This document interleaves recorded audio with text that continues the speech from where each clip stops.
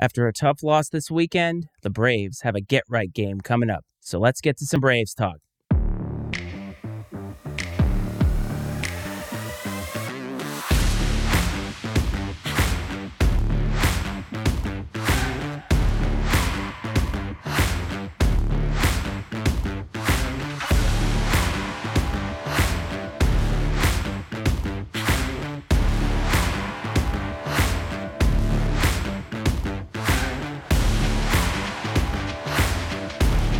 Fans, it's time now to meet the starters for this evening's game.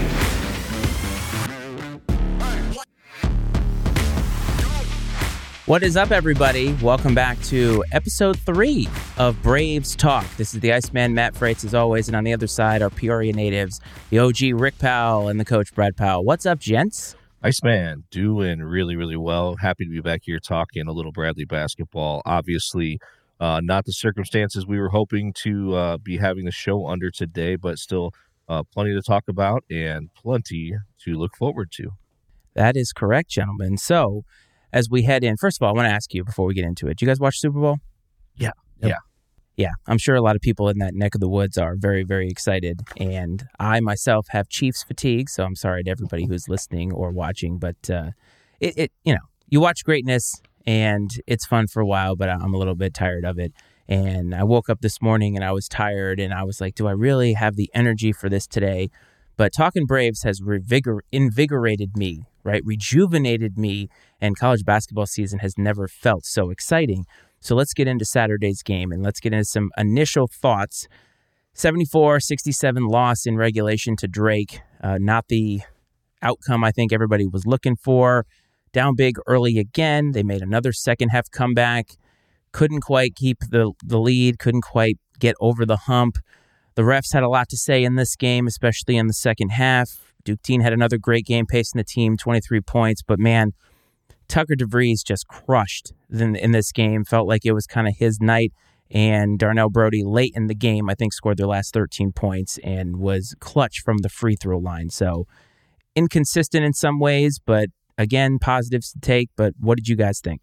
So I'm not a fan. You disagree with me on this. I'm not a fan of blaming the officials because there's a lot of things you're in control over that can dictate the outcome of the game. But there's no denying that their involvement in this game. But that's been my opinion since Saturday night. But digging into the box scores a little bit today, there's some interesting takeaways, and that is that both teams ended up with 15 personal fouls. Bradley actually shot 2 more free throws than Drake did. The difference is Bradley went 6 of 14, Drake went 10 of 12, and then so maybe it's just like timely fouls. I mean, I felt like the game wasn't officiated the same on both ends of the floor in several different scenarios.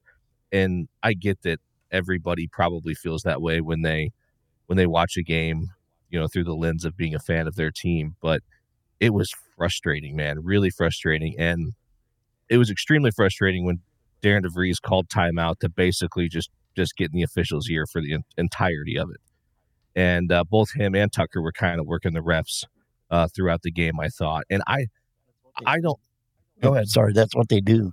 Sure. And I mean, a lot of people do that, and it's part of a lot of different people's game plans. But I feel like I don't know if early on in his tenure, if Brian Wardle burnt some bridges with the officials and things like that. Because in my opinion, I don't feel like he really gets after them like beyond what you would expect of a coach right now. Now, who knows what he's actually saying to them? I guess he could be saying awful things, but it just seems like he's not going to get any favors from anybody. I mean, it feels that way a lot. And I'm not saying you should expect favors, but just when the game is not officiated the same on both ends of the floor, it's extremely frustrating. But like I said, when you break down the numbers, 15 personal fouls both ways, Bradley shot 2 more free throws. A couple things I thought that stuck out to me when looking through the box score. Bench points favored Drake 18-8. And I'm sure Dad's got some comments to make about no? Nope, not going to say it. Okay, that's fine. But Whoa. Why not going to get it on the radio heavy debate like we did the other day. Why not? That's what this show is all about. If you're watching right now and you have thoughts on what happened in that game, particularly to what Rick is not saying, please let us know in the chat or text us, because that's what the show is for. It's out there, right? It's out there. So there was a comment made on the postgame show by Coach Wardle that he couldn't trust his bench and didn't trust the bench late in the game. Now, me and my dad have different opinions on that statement. I look at it sort of in a vacuum, that in that big moment, based on the way the bench had played up to that point in time, like I said, 8 total bench points, he didn't feel confidence. Didn't have a lot of confidence in putting the bench in at that point in time and having to rely on them in big moments. Now, should that be the case? No. I mean, all of us wish that weren't the case. I don't know if you want to share any of your thoughts on that matter. I mean, I think it's relevant. Well, I just think, and I know maybe even some of the fans out there with certain players, I think everybody will favor that Kyle Thomas definitely needs more time on the floor. Well, and Coach Wardle said earlier in the year, before we even lost the 2 guards, Pettigrew and Ellis, said these guys, what they need is court time, in the games. I mean, practice is practice. You learn fine points from practice, but putting it into actual application during a game, we cannot in practice adequately present Brody. That's just not going to happen. You can go through the steps, what our players should do, but until you actually hit the court and do it, and if there's little flaws that our guys are not doing, you need to explain that to them a little bit more. This is what we were talking about in practice. You need to do this, and then give them another chance, or even 2. Get out there and let's see you do it. I got confidence in you. Don't tell them you don't have confidence in them. Give them that positive push, and they'll respond. Well, in my opinion, I mean, they will. I mean, they're going to be slow, sluggish, and some of them are freshmen. Sure, but this isn't participation trophy time. This isn't. I get that. In the last 5 minutes in the game against Drake at home with second place in the league on the line, that's not a time to go in and feel your way through things and learn on the job. And when you start trying to mount a comeback. And so is it unfortunate for us that we've got to play those starting 5 so many minutes? Is that going to come back to bite us at some point? Is it coming back to bite us already? Possibly. But when the game is on the line, you want people in there that you trust, the people that you trust the most. And I think that as a fan, is there anyone else that wishes that there were certain players from the bench in there in those moments instead of some of the folks that were on the floor? I don't know that anyone would passionately or adamantly defend having one of those other guys out there in those moments, because to that point in time, they hadn't given us a whole lot. And sometimes it's just not your night. There have been other nights where folks have come off the bench and been a huge addition to what's happening. But yeah, I don't think it's a knock. I don't think that's like something that those guys should take personally, in the sense of like, hey, like, you don't trust me. Like I thought. I hope they don't take it personally. Sure. But they do look a lot of times. They're just extremely uptight, in making mistakes, and everybody wants to play. But when you're so uptight, sometimes your mistakes compound themselves by being like that. But isn't there an argument to be made, Brad, that sometimes, right? Like, so think about it this way, right? Some of these freshmen, they're going to be on the team next year. And if Coach Wardle is saying publicly, I think that's what, Rick, I think you're taking offense to, right? It's the public nature of saying, like, I don't trust my bench in this game. But also, Brad, doesn't the additional playing time allow for maybe some matchups that could actually favor them in specific spots in the game? Because we are getting to the point where the games matter the most now. But if you're going to ask everything of these 5 guys every single time, and they can't deliver every single time, you have a bench that you have to do something with. And I don't know enough about the team to say which guy should be the one. But aren't there arguments to be made that Coach Wardle should be trying some of these things out, because maybe there is a solution in there that can help in some of these games where you're going to need to go to the bench because a Hickman has an ankle that gets rolled and he's not 100%. Yep. You need somebody else to pick up the slack for a little bit. Well, that's all I'm saying. The other thing, these guys that you're not trusting, we're hoping they're coming back next year. the ones that you're playing. And if you're saying you don't trust them, they got an off season to work on some stuff, and hopefully they come back and work on it. And they're going to be the ones out there next year, or the ones coming off the bench, and they're going to be better for it.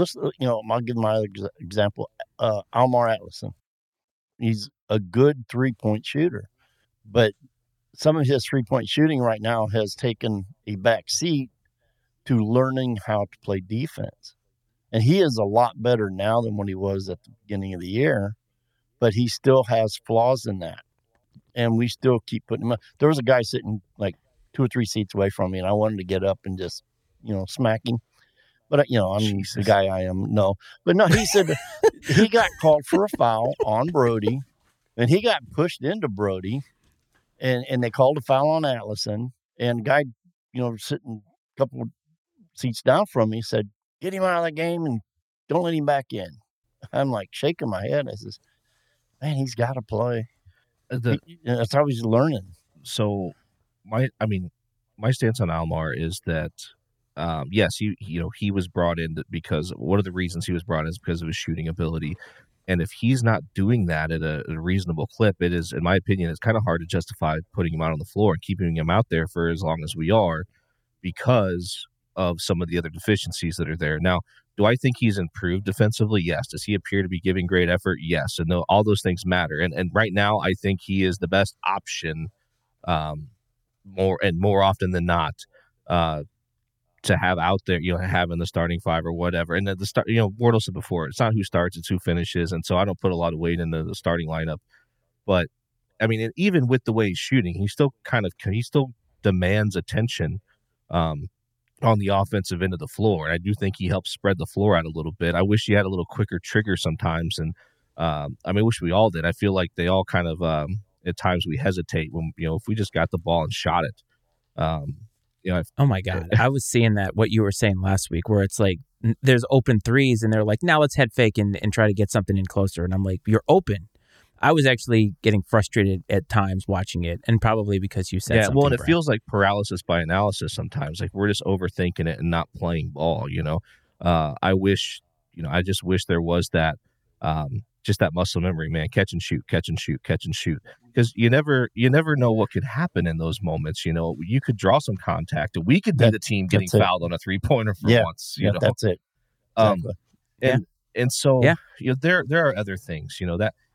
That there were other things that contributed to that loss, and those types of things would be, like I said, I mentioned the bench points, 18-8, and shooting just under 46% from the field isn't a recipe for success either, and 7 for 24 from 3 for 29%. Again, not going to get it done most nights, especially against a team like this. And the thing is, though, defensively, we turned them over 16 times, which is what you want to see. And it just seems like we haven't been able to put, not that we were great defensively all night long, but we haven't been able to put both ends of the floor together for 2 halves yet this season. And if that happens, like, watch out, right? But it's frustrating at times that we're at the point we are, and we've been unable to do that.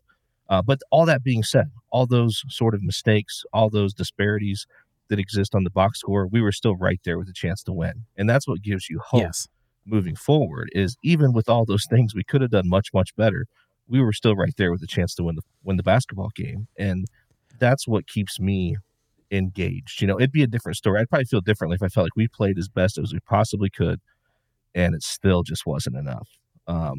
But that wasn't the case. And so that does give me hope as we continue through the rest of the season and going into Arch Madness. And Todd mentioned free throws. Free throws were they were abysmal, and I got it here. Especially late. Yeah. Like late in the second half. Rebounds. 6 for 14. Oh, rebounds 42%. late. We were actually ahead in rebounds for a little while, and then we lost that battle by 7. But and a lot of it came late with Brody in there throwing our guys out of the way and then getting offensive rebound, putting it back in for scores and a foul. And the thing is, they were killing us early. I say us, but they were killing Bradley early with the transition, like really, really bad in transition.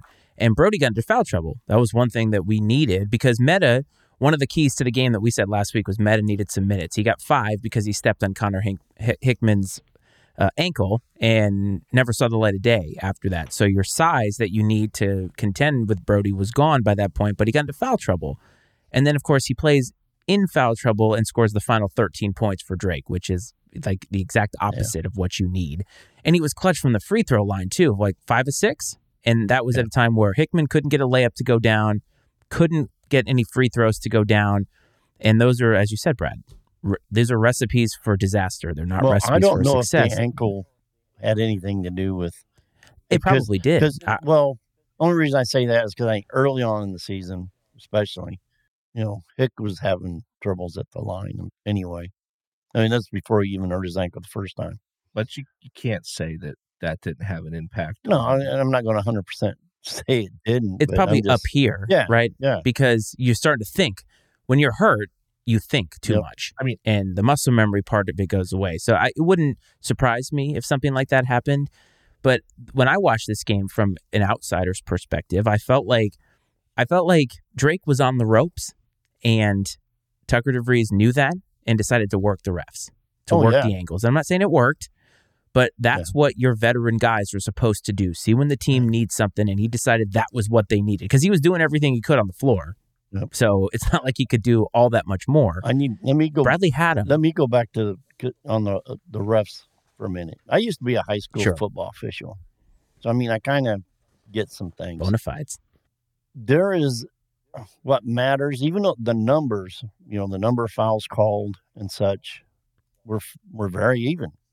Where I think the problem is one, the calls aren't the same on both ends, and that happens a lot, even at home games.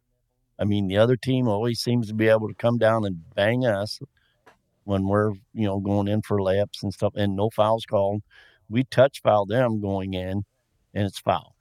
So I think there's a lot to do with when they're called. Are they shooting fouls? Especially on the ones where the shooting, the free throw attempts are way more than what we're shooting. But then the other thing it does, it affects the play of the game, fouls. And if one team's getting called for, touch fouls and they're getting hammered on the other end, it affects how everybody plays. And then the other factor is, if DeVries is getting away with all kinds of fouls and not getting them called on, I know he ended up with 4, or Brody, or, I mean, it has an effect on a player's game if he's getting 2 fouls, 3 fouls in the first half or whatever, a quick third one in the beginning of the second. So it's when they happen. But I like consistency, and a rule's a rule, a foul's a foul. You see it, call it both ways. You don't want it to get touch fouls. I mean, that's part of the game, playing physical. That's part of the game. But there's a hammer on one end and a touch foul on the other.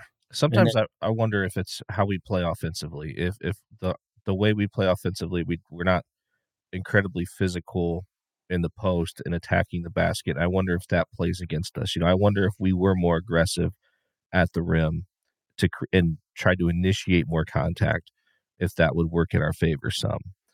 Because it seems like people do that to us a lot. But we get that when Birch drives. And a lot of times, fouls are called when Birch drives and puts one up. Sometimes they're not because he loses them before he gets there. And DeVries protected by officials. I don't disagree with that. I disagree with officials doing that. I don't care if you're a stud player, NBA type player. You break. You foul somebody, you got to call it. You walk, you got to call it. I don't care how good you are. Sometimes it comes down to when they do it too. Yeah. Like that's the frustrating part is like, why does it always seem to be the most ticky-tack of fouls when the game is on the line? Yeah. Right? Guys coming off of a screen getting absolutely blasted. Nothing's called. Stuff like that. That does frustrate me as a fan. And Brad, you and I talk about this all the time. All we want is consistency in officiating. It doesn't matter whether it's like in baseball. I don't care if he's got a wide strike zone as long as it's wide for everybody. So it's frustrating on both ends. But when you're calling things differently. The only thing consistent I've seen with officials every game this year has been inconsistency. It's very true. So we have a comment from Todd about the Wardle not getting the benefit of the doubt. I want to ask you guys, and we talk about players having preferential treatment from the referees, but how much of it do you think the coach's attitude toward officials and toward, I guess, or having an irreverent a perspective on refereing, do you think has anything to do with how these guys call the game? Like, is there I think validity to that for real? I think that because Wardle hasn't been as hard on officials the last year or so, but I'll go back to, was it 2 years ago in Indiana State? There was a timeout. Wardle was in talking to his players. Official busted into his. It was Gary Maxwell. Into the huddle. And Wardle said something, I don't know what he said, but turned to him or whatever and went back to instructing his guys. The official came out and teed him up. Yeah, basically teed him up for not engaging him, is what it appeared, at least. And I'm like, and I haven't seen that guy. We've had him this year. But, he may have got him in trouble, and that may have had him at Evansville. May have put some other officials on notice for Wardle, and a lot of I don't know. I've seen Wardle get more upset within his own huddle for other things than him getting on officials. Yeah. Well, I think that he knows he doesn't have a lot of runway, and so he doesn't push it too much. Because there's times he just throws his hands up and walks away because I think he realizes that he may have a shorter leash than others. And I do think that, like Dad said, I don't think lately it's been so bad. Last couple of years, it seems like the antics towards the officials have really, antics is a bad word to use, but for lack of a better term, have really toned down a lot. But I think the damage may already be done, like we talked about at the beginning. And it stinks that that's the case, but it happens. Even when I was coaching high school football, man, there's a couple coaches around the area that have been coaching forever that, had won state championships, things like that. And it was like, you were never going to get a call in those situations. They were going to get the calls. You were fighting an uphill battle, more so than you already were against a better opponent. Yeah. And it just stinks that that's the way it is. And I guess it's just human nature. No, I will say he's not saying anything to officials, because I have seen him, throw out his arms, like, where's the call? But maybe he's a silent assassin as they come down and stand next to him. When he appears, he's just coaching. And there's a reason we've got our seats where our seats are, because outside of the money, but if I was on the sidelines, I'd probably be banned from games. That's good to know that this show has a shelf life, because you can't keep your mouth shut on the sideline. So I'll be sure to keep that in mind. But one of the things also that I wanted to talk about was the slow start stuff, because this team plays fast. They obviously have the ability to score, come back. We've seen that throughout the course of the season. So this is 2 games in a row now, where they've started really slow. And I know that, Brad, you made mention to how Coach Wardle coaches his team, that there is a certain level of anxiety that can come with playing for Coach Wardle. The players love to play for him, but he's a tough coach, asks a lot, high expectations. And how much of that, knowing that their coach has such high expectations, do you think can lend itself to skids like this, where they don't want to make a mistake early, and then those mistakes that they make because they're trying not to make a mistake end up compounding on themselves? I think that happens a little bit in the sense that, they come out trying to execute the game plan. And, if we miss a shot, if you get beat on defense, it seems like the willingness to take that chance decreases significantly after that. And that sucks to see the confidence fade so quickly. And part of it is just being a 20-year-old young man that is, just still trying to build your confidence as a human being, and as a young man, let alone a Division I basketball player. But I think that I think it plays into it for sure. To what extent, it's hard to, I guess, measure, but we can't make a habit out of doing this. It's got to be exhausting to claw your way back into these games, and to have to do it in consecutive games, and then like to put forth all that effort and to still not get the win. So not only, the physical exhaustion, but that's got to be mentally taxing. I think that you can trick yourself into, kind of that mind over matter thing if you get the win. You know what I mean? Like, you can convince yourself that, hey, we're good to go, man. I feel good. But the mental weight that has to come from battling that hard to get back in the game and still coming up short has got to be significant for sure. What do you think, Rick? Yeah, I agree with Brad. Pretty much all of it. Good, very Dynamite succinct. take, Dad. Dynamite take, very succinct. So let's move on to look at the big picture here. So some things have changed. Nothing's changed for Bradley. Still the 3 seed projected right now. Some of the teams right below them have changed a little bit. So if the tournament were to start today, they'd be worried about who'd be coming out of the UIC Northern Iowa game, which is a little bit of a different matchup than I think we were talking about last week. But for Bradley right now, firmly in third place in the league. I think they're still projected to be there. So as long as they continue to take care of business, that's what we're looking at here. So let's move on to this coming week's game, which is against UIC, one of the bottom feeders. No offense to them, but in the league, coming in at 3-11.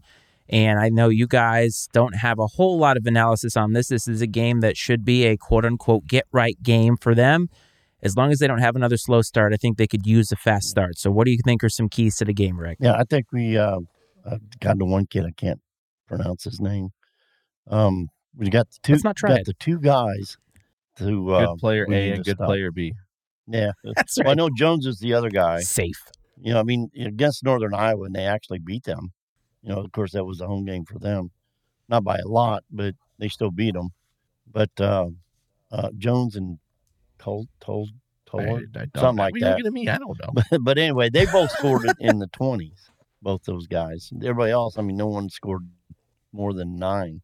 But so, I mean, we come out defensively and we play our game, hit our shots, relax a little bit. That's the key. You know, that's Relax. that's the big one. I mean, come out, relax.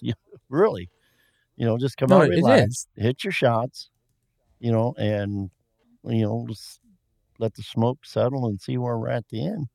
But I mean, that's about the only thing I have, on the UIC. We should win it. Should win it by double digits, pretty easy, in my opinion. That's a scary true. thing to say. I think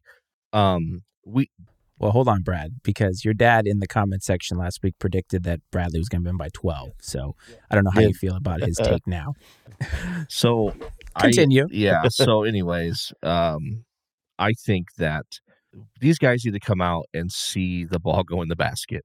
That is a huge thing right now. Some of these guys, Atlason, Christian Davis, Hick and Duke have been streaky. It's like their points have come in bunches, it feels like. I'm not so worried about them offensively. It seems like they find a way to get theirs even with slow starts, but it's that supporting cast, like I said, of Almar and Christian Davis, seeing the ball go in the basket from 3-point range, especially. Malavai seemed to get a stroke back a little bit Saturday against Drake, which was nice to see. I mean, this game is in my opinion, way more about Bradley than it is about UIC. And it's a nice time probably for Bradley to have a game like this against an opponent like this. And I'm not trying to disrespect UIC in any way, shape, or form, but the facts are what they are. They are one of the lesser teams in the league this year. I do think that there's some hope for them in the future, but right now they're still at the bottom of the league, and Bradley's sitting up there returning champs and third currently. And this is a game you should expect to control from wire to wire. And that's kind of what I'm looking for out of this, a get-right game, as you put it, and build back some of that confidence that may be wavering after the last couple of losses, and maybe try, kind of get that big exhale that maybe, okay, like, we can do this, like, let's get back on track and see where things go from there. I agree. It's like when you see a boxer just sort of like relax a little bit, starts to open up, and it's like now the game plan is coming. You want to see them have some ring generalship in this game. Don't come out and have it be close. Don't let them be close late into the second half. Take care of your business and get the W. And I think that that's what's going to happen as well, because I think that there are just talent disparities.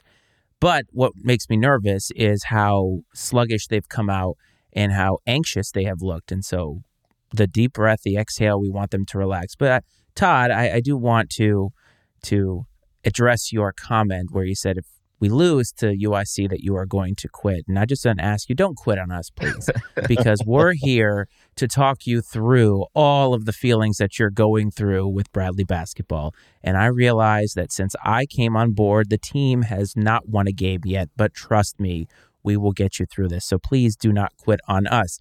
So we're going to add something new this time where our OG, our resident expert on all things Bradley, is going to look at other games within the Valley that are very important to Bradley's cause right now, because unfortunately, after 2 losses in a row, the teams below them have moved a little bit closer, and that 3 seed could be in jeopardy if they lose one of these games from here on out, with Drake, I think, to end the season. So, Rick, what are some of the games you think Bradley needs to, not scoreboard watch, but needs to be looking at, because they need to take care of their business, but they need to kind of watch the other teams as well? Yeah, well, I kind of looked at it, look at teams that results of games tomorrow, Wednesday, and Saturday, Sunday, how they could affect our positioning, third, fourth, whichever.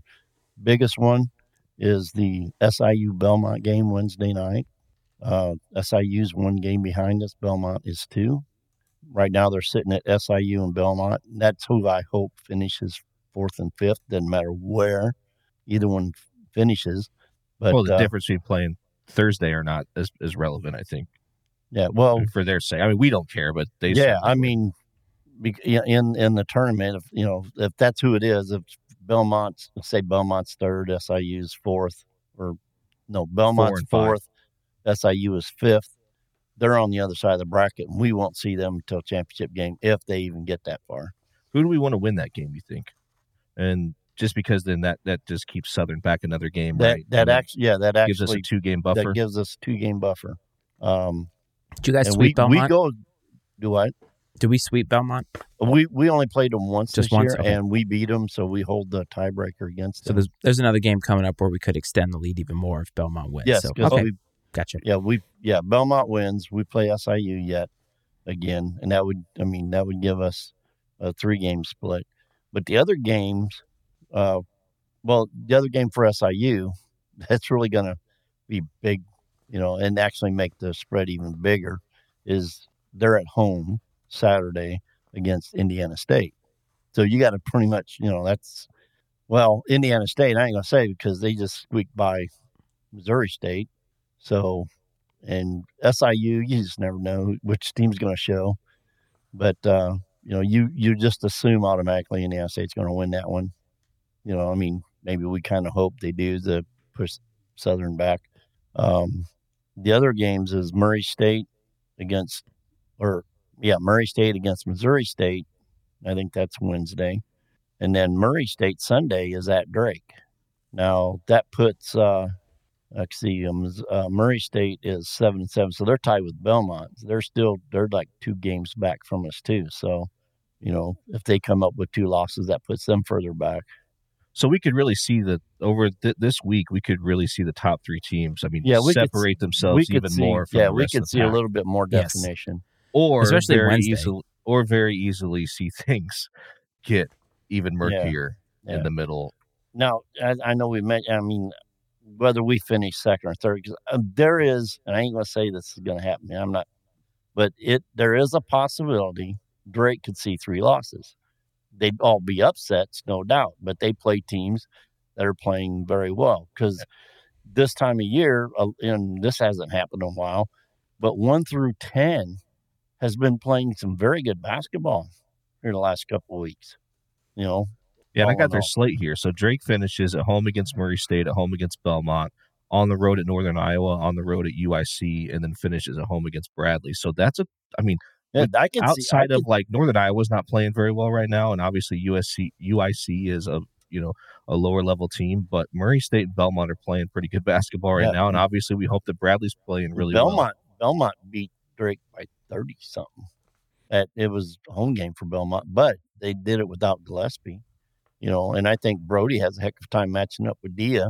So that, they've got more scoring opportunity, I think, with or possibilities. They match up better with Drake than most. Yeah, it'll be a tough home game for Drake to win that one, but they can do it. And let's just be honest here. You love yourself some Belmont. Yeah, Belmont. I feel like you're a closet Belmont fan. No, that's okay. I'm a Bradley fan, but you got to like good basketball. Wherever it comes from. I think, everybody was putting Indiana State, 4th, 5th. beginning of the season. Yeah, you've been high on them since. I was high on them summer. since we played them last year in the semifinals. And they just cracked the top 25. Came in at 23 this week. So the Valley's getting some respect. And I will tell you guys that watching the game at Carver the other night, I know there was only 8,000 fans there. That's not a slight, but on television it sounded like more, especially later in the game. So the home field or the home court advantages for some of these schools, I think, matter because the basketball matters. And that's exactly what you're saying, Rick. But the other thing, too, you talk about Northern Iowa struggling. Well, they have also their own get-right game this week against Valpo, which is pretty much a get-right game for everybody. But, Brad, don't you kind of worry about a team that has such a veteran coach, even if they're playing poorly? You have that veteran leadership that could kind of right the ship for one game to screw somebody's season over. Oh, for sure. And like last week, Jonah asked about, is there a team that Bradley wants to avoid in the tournament? And obviously, having the confidence in this team, I'm like, bring on whoever. Let's go. We got to take care of business either way. But I could probably go, 1 through 10, like Dad said. And no disrespect to Valpo or UIC, they're just not on that next level yet. I could go 1 through 10 and give you reasons why I'm hesitant. I'd be hesitant to play that team in Arch Madness, or legitimate concerns I have about that opponent. And that's, I just think it shows the depth of this league, even with maybe where you may see some of these teams fall in the net ratings and stuff like that. These are well-coached teams that have good players and sometimes it just takes a while to get it together a little bit and get on a roll. But like you mentioned too, on Saturday, it's a winner go home scenario. So you're going to get, everybody's going to be in desperation mode. And then you do have just that hope, right? That little nugget that's out there of, hey, if we can just get hot and win 3 or 4 games in a row, we can go dancing. And so that hope can be a dangerous thing, especially if you're one of these better teams and you let one of these teams that gets hot to hang around.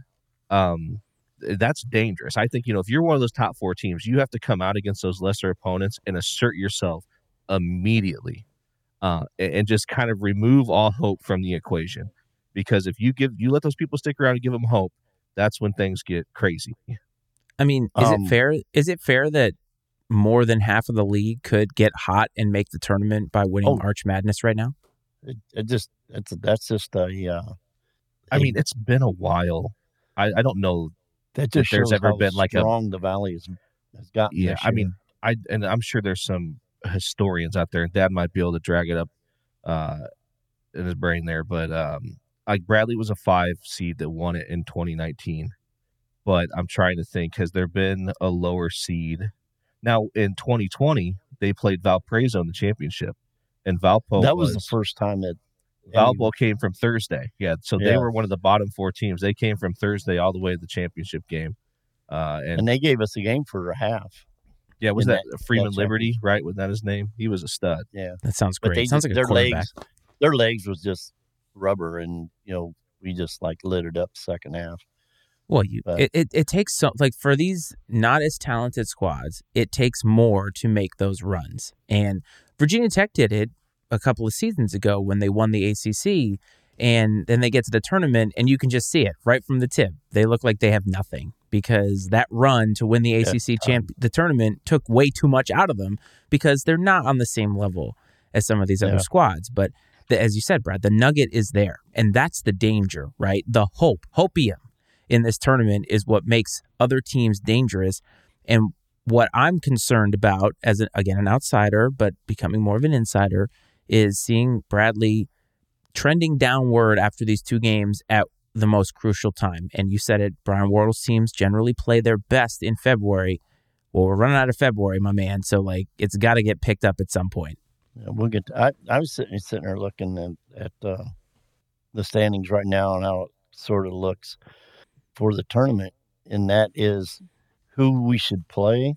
And I'll look back to Jonah on this one, is we hope UNI and UIC, which will be the 6th and the 11th seed, assuming that we're going to be the 3rd seed, we hope that that's who finishes in 6 and 11. Then you figure UNI. we have a better chance of beating either of those two teams. Well, and if you can't, then none of this matters, right? I mean, that's really it true. when it comes down to it. But I'm just saying, your better pathway is for that as opposed to a Murray State. There's landmines everywhere, man. Oh, no kidding. That's the thing. For everybody, and if anybody's actually sat back and watched Indiana State play in the last week and a half, you can tell they're a 6-man rotation team in middle of February. They are playing close games, where earlier they were beating teams pretty convincingly. They're getting to where you can actually see they're still good. Don't get me wrong, because they've only lost one conference game. Yeah, well, that plays into what Kevin said. I'm going to put it back up there real quick about, Wardle gets the boys playing good basketball late in the year, but this group seems to have tired legs. So yes. The same could be said about this Bradley team because, and we talked about that right at the top a little bit, that, the whole not trusting the bench situation. But, we're also paying the price for that at the same time because these guys are playing a lot of minutes and we're getting down to that time of year. We're not going to get through the tournament without we need a Luckman trusting Lundy. Our bench. We need a Luckman Lundy from 2019. We need one of these guys to kind of catch fire here and kind of breathe some life into this group. Some much needed pick me up from somebody on the bench to really get us going. And it's going to take that, I think, to get to where this team wants to get. And I think we have capable people. But Birch, gonna have to be Birch. He's probably the guy, and he's. I feel like he's taking steps. He's taken steps in that direction. I thought he played really well. He's starting to. Saturday. He's not totally, but he's starting to come around to play within himself. You see him starting to. He's playing with a little bit more restraint, and not in a bad way, like more control. So earlier in the year, if he would come down and maybe miss a layup or whatever, and he'd turn around and run down and try to make up for it on defense and get a dumb foul, right? And I kind of saw him Saturday a little bit. It seemed like a similar situation, and he's running back down the floor, and you see him kind of pull up a little bit, like he knows, like this isn't like I don't have to get this all back at once, like you don't have to go, make up for it just by playing great defense, which he did. I thought he was really good defensively for the most part, and a lot of disruptions. Yeah, I mean, and he does. He just plays the game very aggressively and intense. I love watching. He's fun to watch. He took the ball right away from DeVries in that second half. With help of another guy who's guarding him, he'd come up there and just snagged it right away from him. Well, 2 observations, fellas, as we come up to the end of this. Number 1, the Valley, there's landmines everywhere. We're making that a T-shirt. And number 2, if there are 3 people who do not have tired legs because we started at the end of the season, it would be the 3 of us. So we are going to be here throughout the entirety of the season for some Braves talk. And there's only a couple more weeks to go, but we're going to be in it hot and heavy, gentlemen. So I hope that you are ready to break down a lot of college basketball between now and then. And hell, maybe if this works out, we'll start our own national show. What do you think? Yeah, that'd be wonderful. Right. Let's do it. Dad and I are kind of we're kicking around the idea of we went down to the podcast.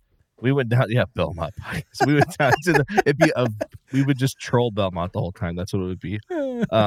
We went down to the championship game last year, and we talked this year about I wanted to get all session tickets. The wife's work schedule's kind of wonky leading up against the tournament, but we thought about maybe getting down.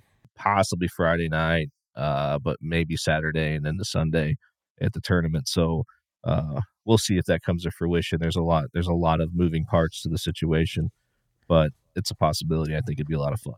It definitely would be. You guys would have to do something for it. But the only reason I can't do it is because Mr. James has a 4th birthday party right before Arch Madness, and I want to make sure I'm available for our resident gambling degenerate. So, gentlemen, I think we have done quite a bit of analysis here, but for everybody who is new to this, first of all, thank you again. I don't think we can thank you enough for the response that we've gotten, the continued response. Even after the shit show last week where nothing worked at the beginning, we held it together and made up for it, I think. But if you want to find us and you haven't found us already, X at Iceman and Coach, Twitter at INC Sports, Facebook INC Sports, the Matty S Media Network up here, MattySmedia.com, where Coach and I do Iceman and Coach. And if there's any sneaker people in here, I do a sneaker podcast called Fire Footwear. So you're more than welcome to listen to that. But gentlemen, it has been a pleasure as always. And to everybody who is watching, I always say this. Brad knows this. I hope this finds you well and safe. And we'll see you later this week for some Braves talk. See you later, gentlemen.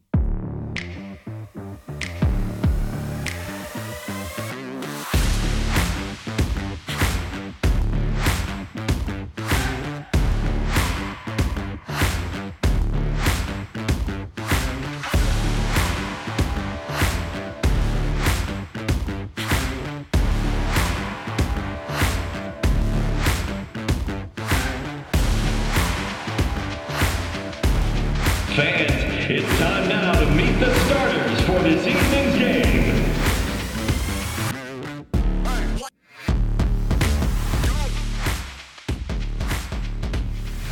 The opinions and viewpoints expressed on INC Sports are those of Matt Freites, Brad Powell, and their guests, and not necessarily those of the Matty Ice Media Network. INC Sports is exclusively owned by Matt Freites and Brad Powell and is brought to you by the Matty Ice Media Network.